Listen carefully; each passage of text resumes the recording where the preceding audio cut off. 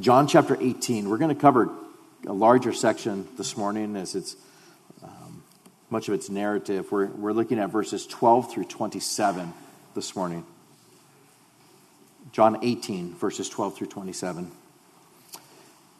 Then the detachment of troops and the captain of the officers of the Jews arrested Jesus and bound him. And they led him away to Annas first, for he was the father-in-law of Caiaphas, who was the high priest that year. Now it was Caiaphas who advised the Jews that it was expedient that one man should die for the people. And Simon Peter followed Jesus, and so did another disciple. Now the disciple who was known to the high priest, and now that was a disciple who was known to the high priest, and went with Jesus into the courtyard of the high priest. But Peter stood at the door outside. Then the other disciple who was known to the high priest went out and spoke to her who kept the door and brought Peter in. And then the servant girl who kept the door said to Peter, You're not also one of the man's disciples, are you? And he said, I am not. Now the servants and the officers who had made a fire of coals stood there, for it was cold, and they warmed themselves. And Peter stood with them and warmed himself.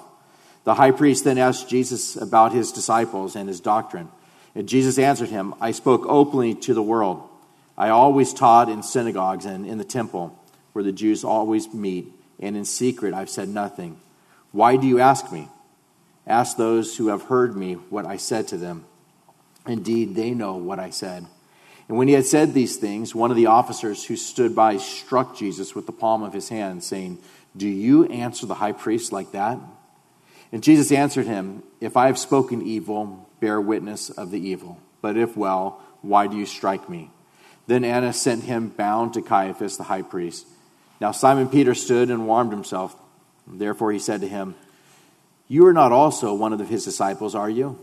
And he denied it and said, I am not. And one of the servants of the high priest, a relative of him whose ear Peter cut off, said, Did I not see you in the garden with him? And Peter then denied again, and immediately a rooster crowed. Where we are at in John 18 is right there in the final hours in the life of Christ. He was there in the Garden of Gethsemane, and it was there in which he prayed. Prayed and even just in anguish with sweating drops of blood and being in a place of asking his disciples to pray with him. And we see that the disciples fell asleep over and over again. And Jesus is there praying, knowing that the time of his departure, the time of the cross is at hand. And so he's there, and Judas comes and he betrays Christ with a kiss. Peter comes and chops off Malchus's ear, and Jesus takes the ear and puts it right back onto Malchus again and heals him, knowing that it is time for him to go to the cross. And so from that point, we come to verse 12, where there's this detachment of troops and the captain and the officers of the Jews arresting Jesus, and it says, and they bound him.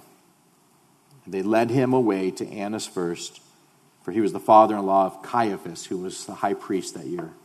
And so you see what's taking place here. He's been arrested. They take him and they bind his hands together. And it says they led him away. It's a picture that's given us in Isaiah 53, where it tells us that he was led as a lamb to the slaughter. Led. They led him away. They're not dragging him to this place. They lead him away to the place where he's going as a lamb to the slaughter.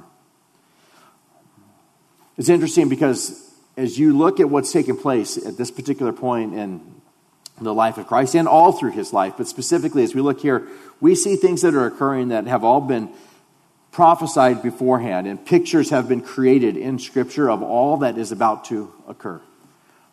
With the whole sacrificial system of a lamb without spot or blemish that's to be taken and to be sacrificed and to be done at this particular time, the lamb would be brought to the high priest first.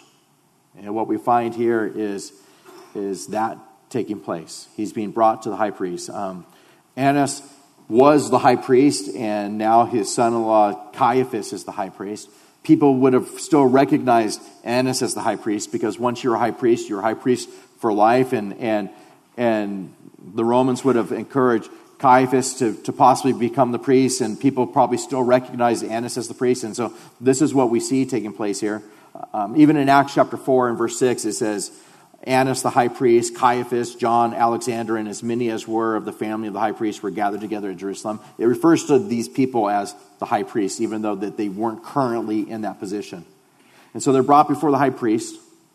In Leviticus chapter 17, it talks about the children of Israel bringing their sacrifices, which they offer in the open field, and they were to bring them to the Lord and bring them to the door of the tabernacle of meeting to the priest and offer them as peace offerings to the Lord. And we see just a picture of that taking place. The first place that he goes to is to the priest.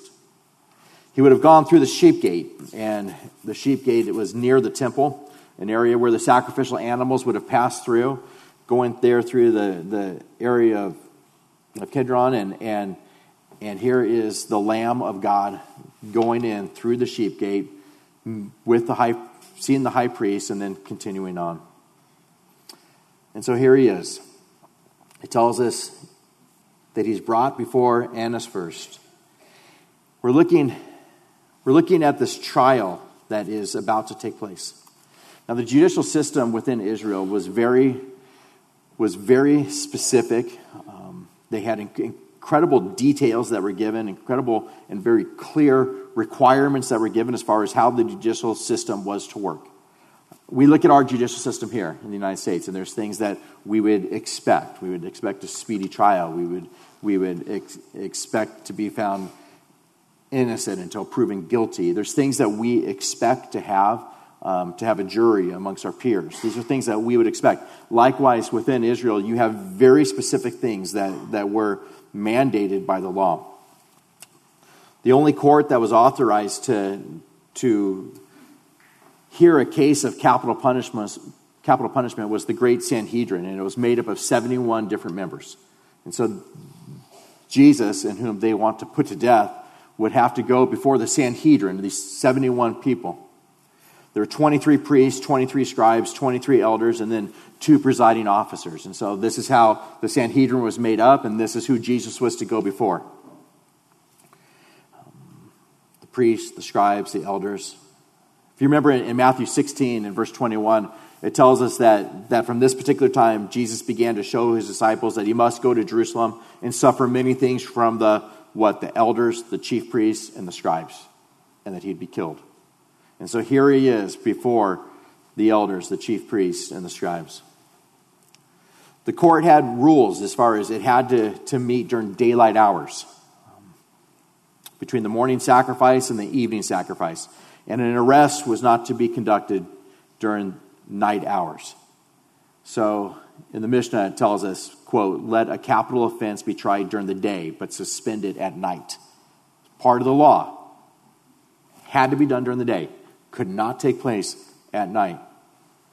Well, what's taking place here is he's being arrested at night, and he is being tried at night, in the middle of the night. The point being is they want him dead. They are going against all of their laws. They're going against everything that they have known as far as this is the way that it's supposed to be. They want him dead. They come to him. We saw in last week in John 18:3, where they came with their lanterns and their torches and their weapons. Why did they come with their lanterns? Because it's nighttime. They're there in the middle of the night. The witnesses had to be in agreement, and they had to have a full knowledge of every detail. It wasn't that they could just say, well, this is just all that I know. They had to know. And the charges had to come from the particular witnesses. Yet, what we find is the witnesses were not united together. They didn't have the same story. In Jewish law, if that was the case, the whole thing was to be thrown out. In Mark chapter 14 and verse 56, it says, for many bore false witness against him, but their testimonies did not agree. Then some rose up and bore false witness against him, saying, we heard him say, I'll destroy this temple made with hands, and within 3 days he'll build another made without hands. But not even then did their testimony agree. And so what we find amongst the witnesses is they bring witnesses, and they are not in agreement at all about what has occurred. The case should have been thrown out at that point. There had to be at least 37 of the 71 judges for the accused person to be found guilty.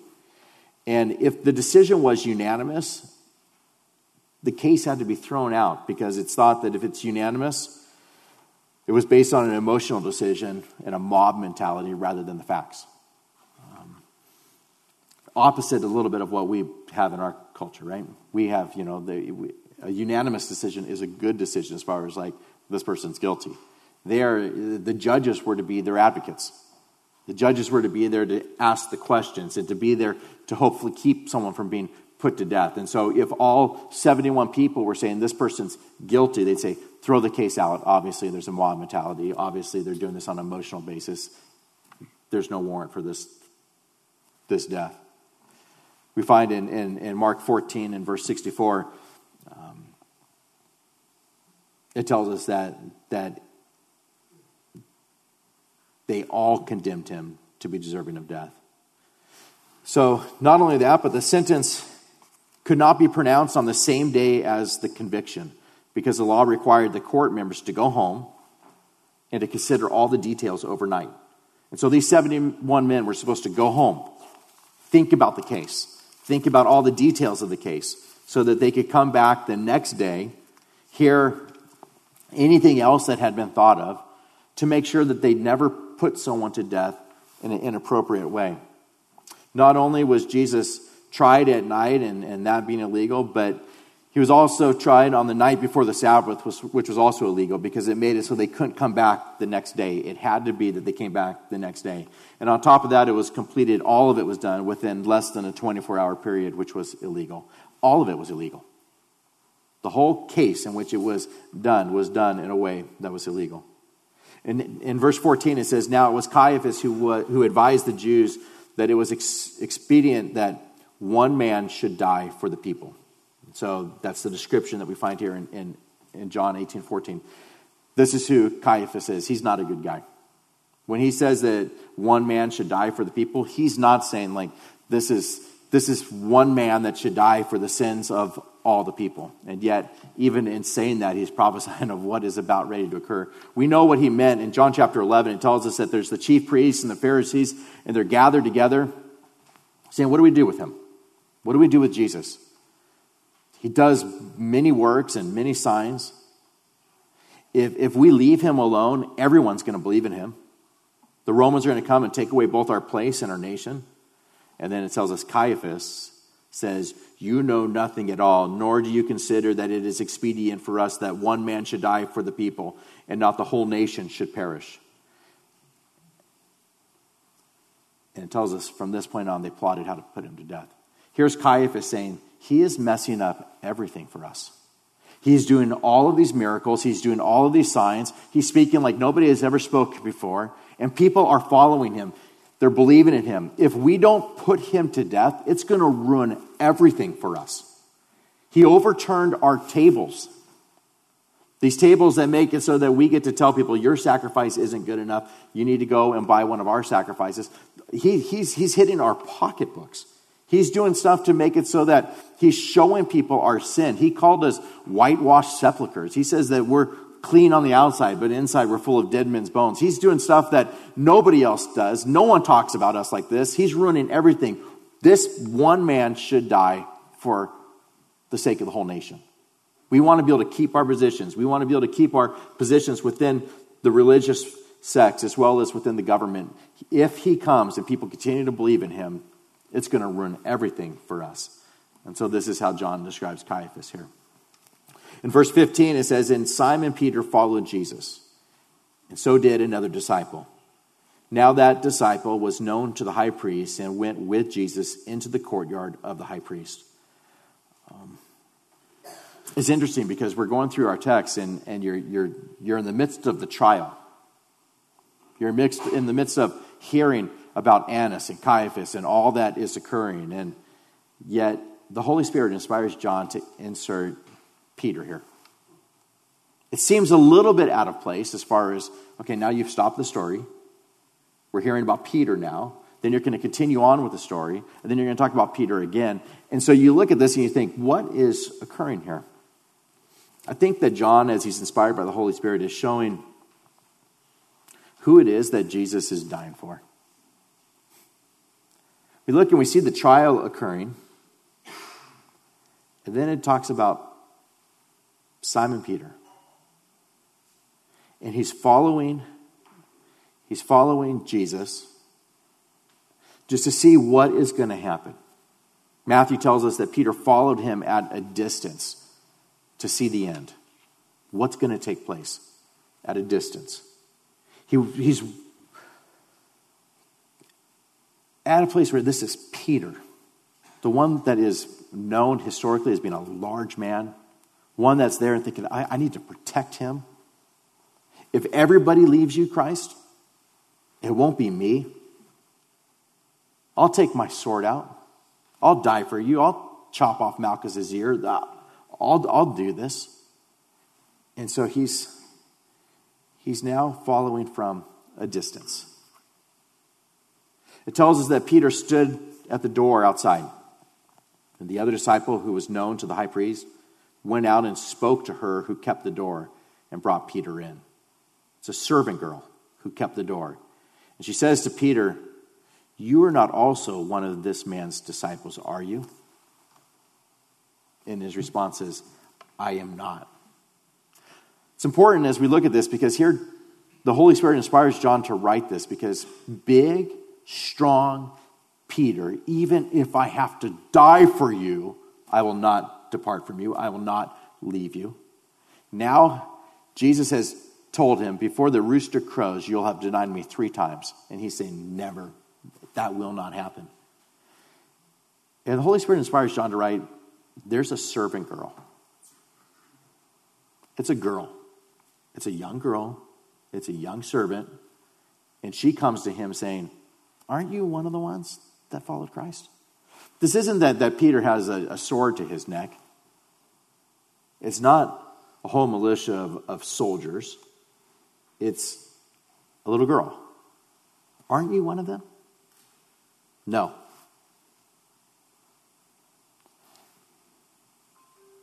He's afraid. Not only is he afraid, but he's very quick to deny Christ. It's important that we take a moment just to think about Peter here. The trial's taking place. Here's Peter saying, I'm going to follow at a distance. And I think to some degree it's praiseworthy as far as looking at Peter and seeing him in a place of, I'm going to follow. I'll follow. And so as we go on, we look and we see here that in verse 16, or verse 17, he responds by saying, I am not. Then in verse 18, if you look there with me for a moment. Now the servant and the officers who had made a fire of coals stood there, for it was cold, and they warmed themselves. And Peter stood with them and warmed himself.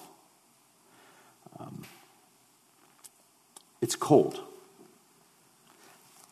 Peter's in a place of being here, seeing all that's occurring, and I see someone that's just in a place of just feeding his flesh for all that it's worth. You remember that Israel is a place where the climate is almost the exact climate that we find here in California.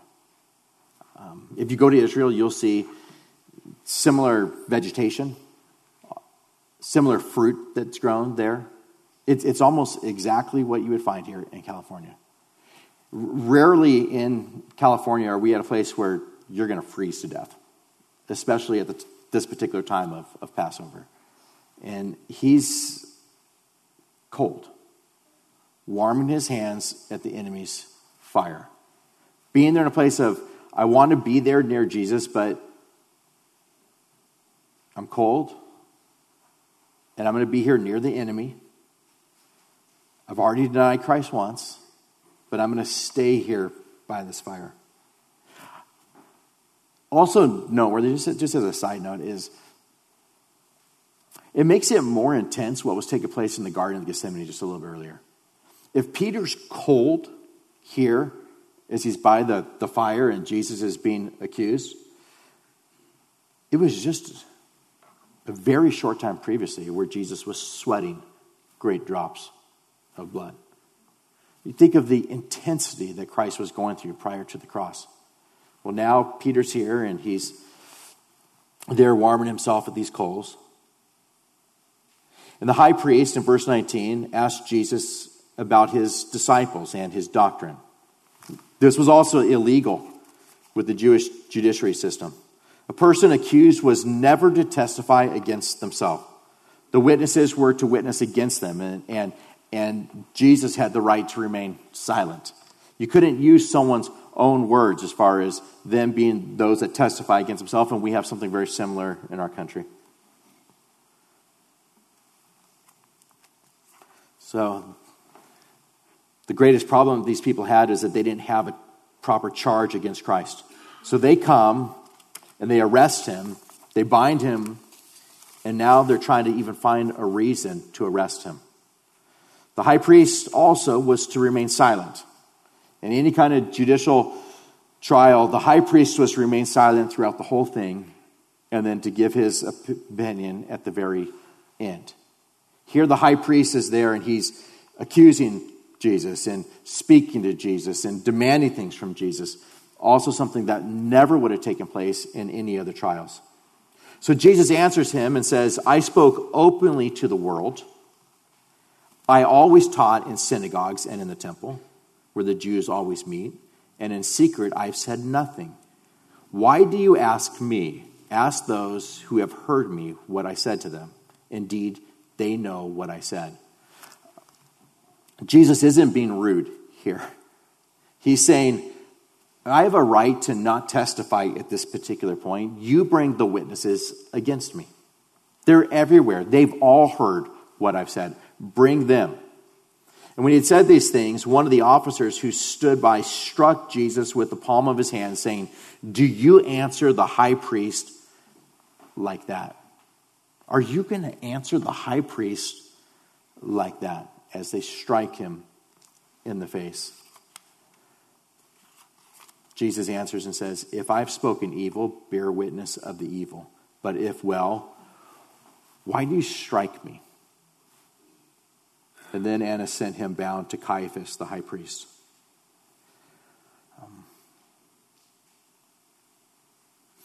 It's interesting because we're looking at this particular situation of the arrest. And you get the idea that they don't care what Jesus has said. They don't care what Jesus has done. They're at a place of not caring about whether the trial's done properly. They don't care whether they're obeying the law. They don't care whether it's being done at night. They don't care whether it's been a unanimous decision. They don't care about any of these things. They just want to put him to death as quickly as they possibly can. Mark gives us a little bit more of the account as he goes to Caiaphas. Let me just read this for you. The high priest stood up in the midst and asked Jesus, saying, this is in Mark 14, do you answer nothing? What is it these men testify against you? But he kept silent and answered nothing. Again, the high priest asked him, saying to him, are you the Christ, the Son of the Blessed? And Jesus said, I am. And you will see the Son of Man sitting on the right hand of the power and coming with the clouds of heaven. And then the high priest tore his clothes and said, what further need do I have of witnesses? You've heard the blasphemy. What do you think? And they all condemned him to be deserving of death. And then some began to spit on him and to blindfold him and to beat him and to say to him, prophesy. And the officers struck him with the palms of their hands. So that's what takes place when he goes to Caiaphas. The trial's not fair. The trial's not right. All that is occurring would go against everything that they had set up as far as within their judiciary system. They don't want to hear. They don't want to know. They just want to crucify him. What if he were to give them the facts? What if he had a proper trial? What would have happened if he would have been there and said, can I give the reasons the next day to be able to tell you why these things are false? Or when I said, I am the Christ, when I said that I am the one that will come in the clouds, when I said this temple will be destroyed and in 3 days it will be rebuilt. I'm talking about my body it's going to be killed, and in 3 days I'll rise again from the dead. What if he was able to go through and say, here is the evidence to all these things? I think of people who live today who are so quick to dismiss Christ. So quick to say, I don't believe in him. I don't believe in him. I don't want to follow him. I don't even want him in my mind. When they've never even looked into, is it true? Jesus could have been there and said, you just struck me on the cheek. Micah 5:1 tells us that the troops would gather and they would seize him and they would strike the judge of Israel on the cheek. What you just did was a fulfillment of Micah chapter 1. I was born in Bethlehem, Micah chapter 5, verse 2. I was born of a virgin, Isaiah 14. I was born in the house of David, 2 Samuel 7:12, and Jeremiah 23, 5 and 6. It was said there would be a forerunner that would come and proclaim the day of the Lord, according to Malachi 3, verse 1. John the Baptist was my forerunner.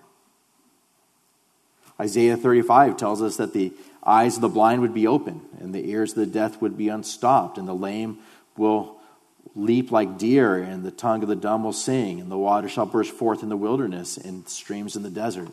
These things have taken place.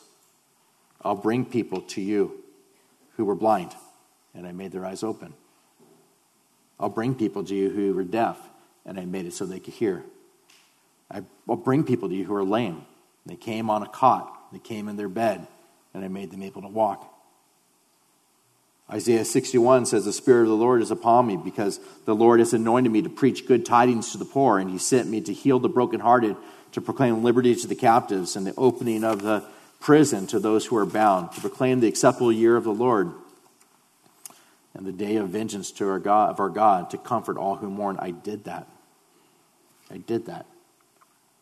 Zechariah tells us that I would come, the king would come, and he would be lowly, riding on a donkey, a colt, the foal of a donkey. I did that.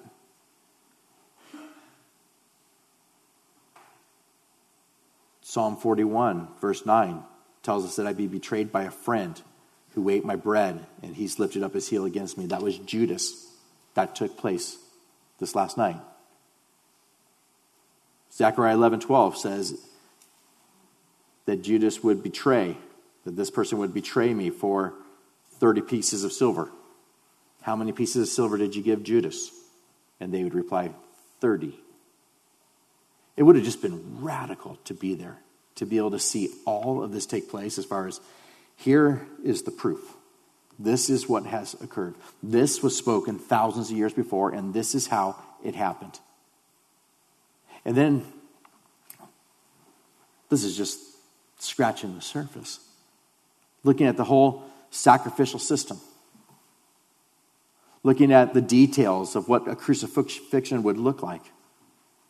Looking at the details of how the trial would occur and what would take place. There are so many hundreds and hundreds and hundreds of details that are given of the life of Christ and his death and resurrection. But what about for us? I mean, as much as the Sanhedrin would have had to be able to look at and say, this is all that has occurred. This is all that it said hundreds or even thousands of years ago that would occur. I am the Christ. I am the Son of the Most High. if he were to present his case to them, there would be just incredible evidence. And yet they wanted to hear none of it. But how many people live today that don't want to hear any of it? And there's even more for us. We're able to go through and to see the way in which he died, and to find incredible details given as far as casting lots for his clothing, or him being whipped and by his stripes were healed, or him being offered vinegar and gall. And you could go through and just look at all of them and the details. His hands pierced. The incredible details of the crucifixion. And you need to know that the details of the crucifixion were written before crucifixion had ever even been invented, hundreds of years before it had been invented. It tells us that he'd be buried in a rich man's tomb. And he was, in fact, buried in a rich man's tomb.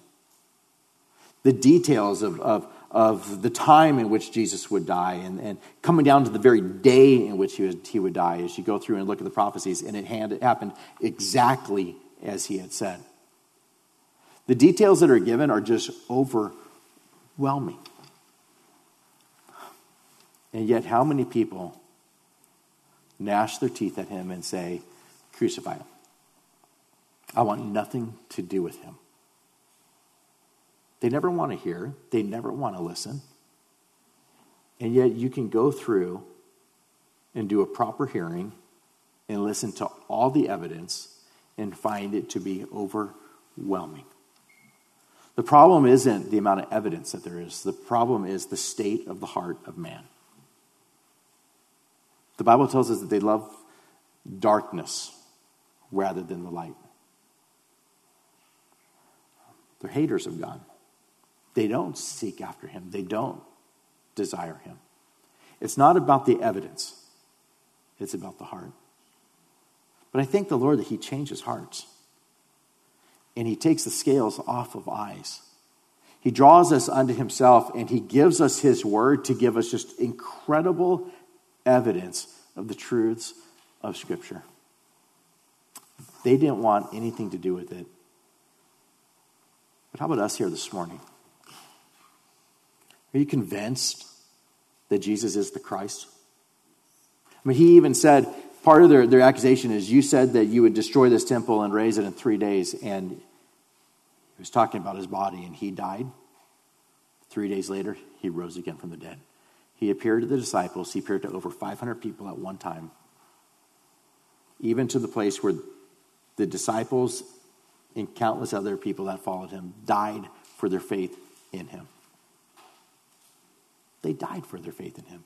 You might be here thinking, well, why would he let them die? If he's God, why would he not just keep them from dying? They went and took the gospel all over the world. They died brutal deaths for the sake of Christ. But part of him having them die is just great evidence that they believed. They believed what they saw. There comes a point where you won't continue a false story if it's coming to the place of you're going to die or your wife's going to be killed. There comes a point where you're going to say, okay, it was all a hoax. Just let me go. That didn't happen with the disciples. They followed him, and they followed him, and they followed him to different continents, countries all over the world, and they all died or were martyred or suffered incredible tribulation for the sake of their faith.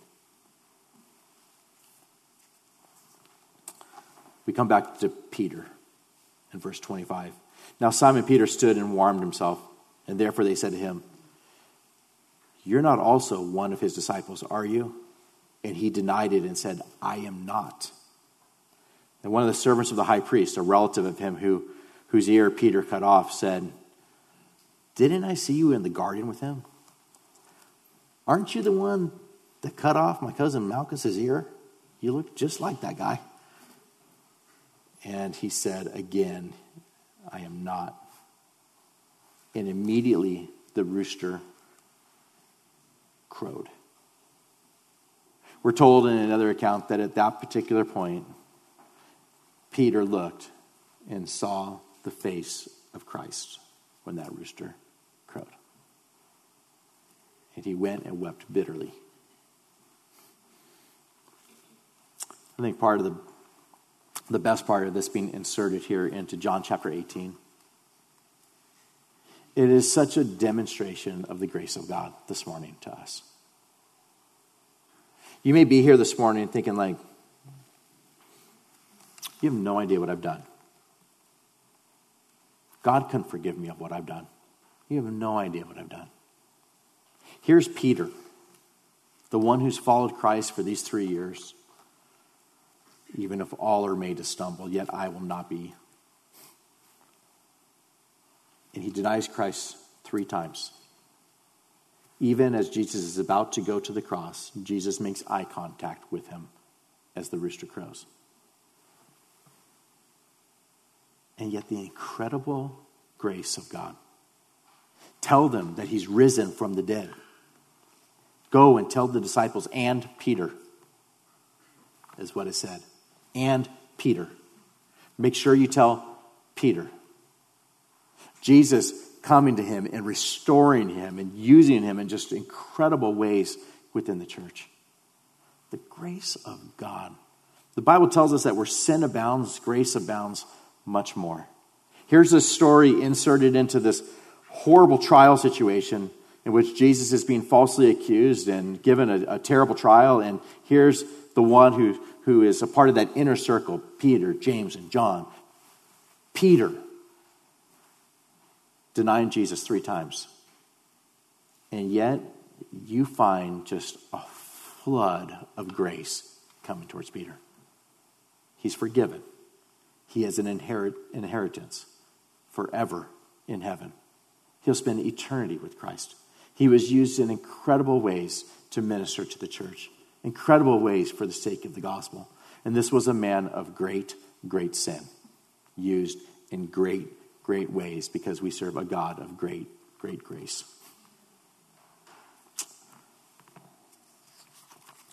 We may look at it as a tangent, a rabbit trail in the midst of this trial. I think the Holy Spirit put it here so that you and I would be able to identify with him. We'd see a man of incredible pride and find it to be a place where he was humbled, wasn't he? If you think that you can stand, take heed lest you fall. Peter never would have thought that he would have been a coward. He never would have thought that he would deny Jesus 3 times, especially to a little girl. That never would have been Peter. But he thought that he could stand. Peter, he was asked to pray. And what did he do? He fell asleep. Peter followed at a distance when he probably should have been right there. Not only that, but Peter warmed his hands at the enemy's fire when he should have been nowhere near that. I pray that we would learn from the lesson of Peter and be in a place where we aren't proud, but we're humble and we cling to God for his ability to keep us from sin. And I pray that the way that would take place is largely through prayer, that we would be a people who pray. We'd learn from Peter and say, I don't want to fall like that. If Peter could have done it over again, he would have been on his knees in prayer, wanting to keep from falling. I pray that we would never follow Jesus from a distance. And for sure, we wouldn't warm our hands at the enemy's fire. Not being in a place where our fellowship is so much with the world that they have a bigger impact on us than we would ever have on them. May we be used in just an incredible way to be a light to the world and follow closely with Christ and depend upon Christ and walk humbly before him. Amen. Let's pray together. Lord God, we thank you for this account, Lord. We recognize that you had an unfair trial, and yet you came to lay down your life for us. You profess that you are the Christ, the Son of the Most High. You profess that you would die, and 3 days you would rise again. All that they accused you of, Lord, is in fact the truth. You are the Messiah. You are the one who was promised from ages past to be the one that would take away the sins of the world. Just as it says in Isaiah, there would be one that would come to us, one that would be born to us, a child. And he'd be called Mighty God. There would be one that would be born of a virgin, and he would be called Emmanuel, meaning God with us. We see the fulfillment of all of that in you, the person of Christ, our Messiah, our King, our God, our Savior, our friend. And I pray, Lord, that we would just walk closely with you and humbly before you and depend upon you. And be in this world, but not of this world. Shine brightly and acting as salt to the earth. For the sake of the gospel, and that you might be exalted. Lord, I recognize that there's people here that I don't know, and yet you know all about them. And I pray that it's on this morning that you bring them to salvation, showing them the evidence of your deity, the fact that you are God, the fact that you are the Messiah, the fact that you are the one that was prophesied of. And that today would be the day of salvation for them, that they would believe upon you and trust in you for their salvation and spend eternity with you. For us as your people, Lord, may we respond now properly with just praises pouring forth from our hearts. And we ask these things in Jesus' name. Amen.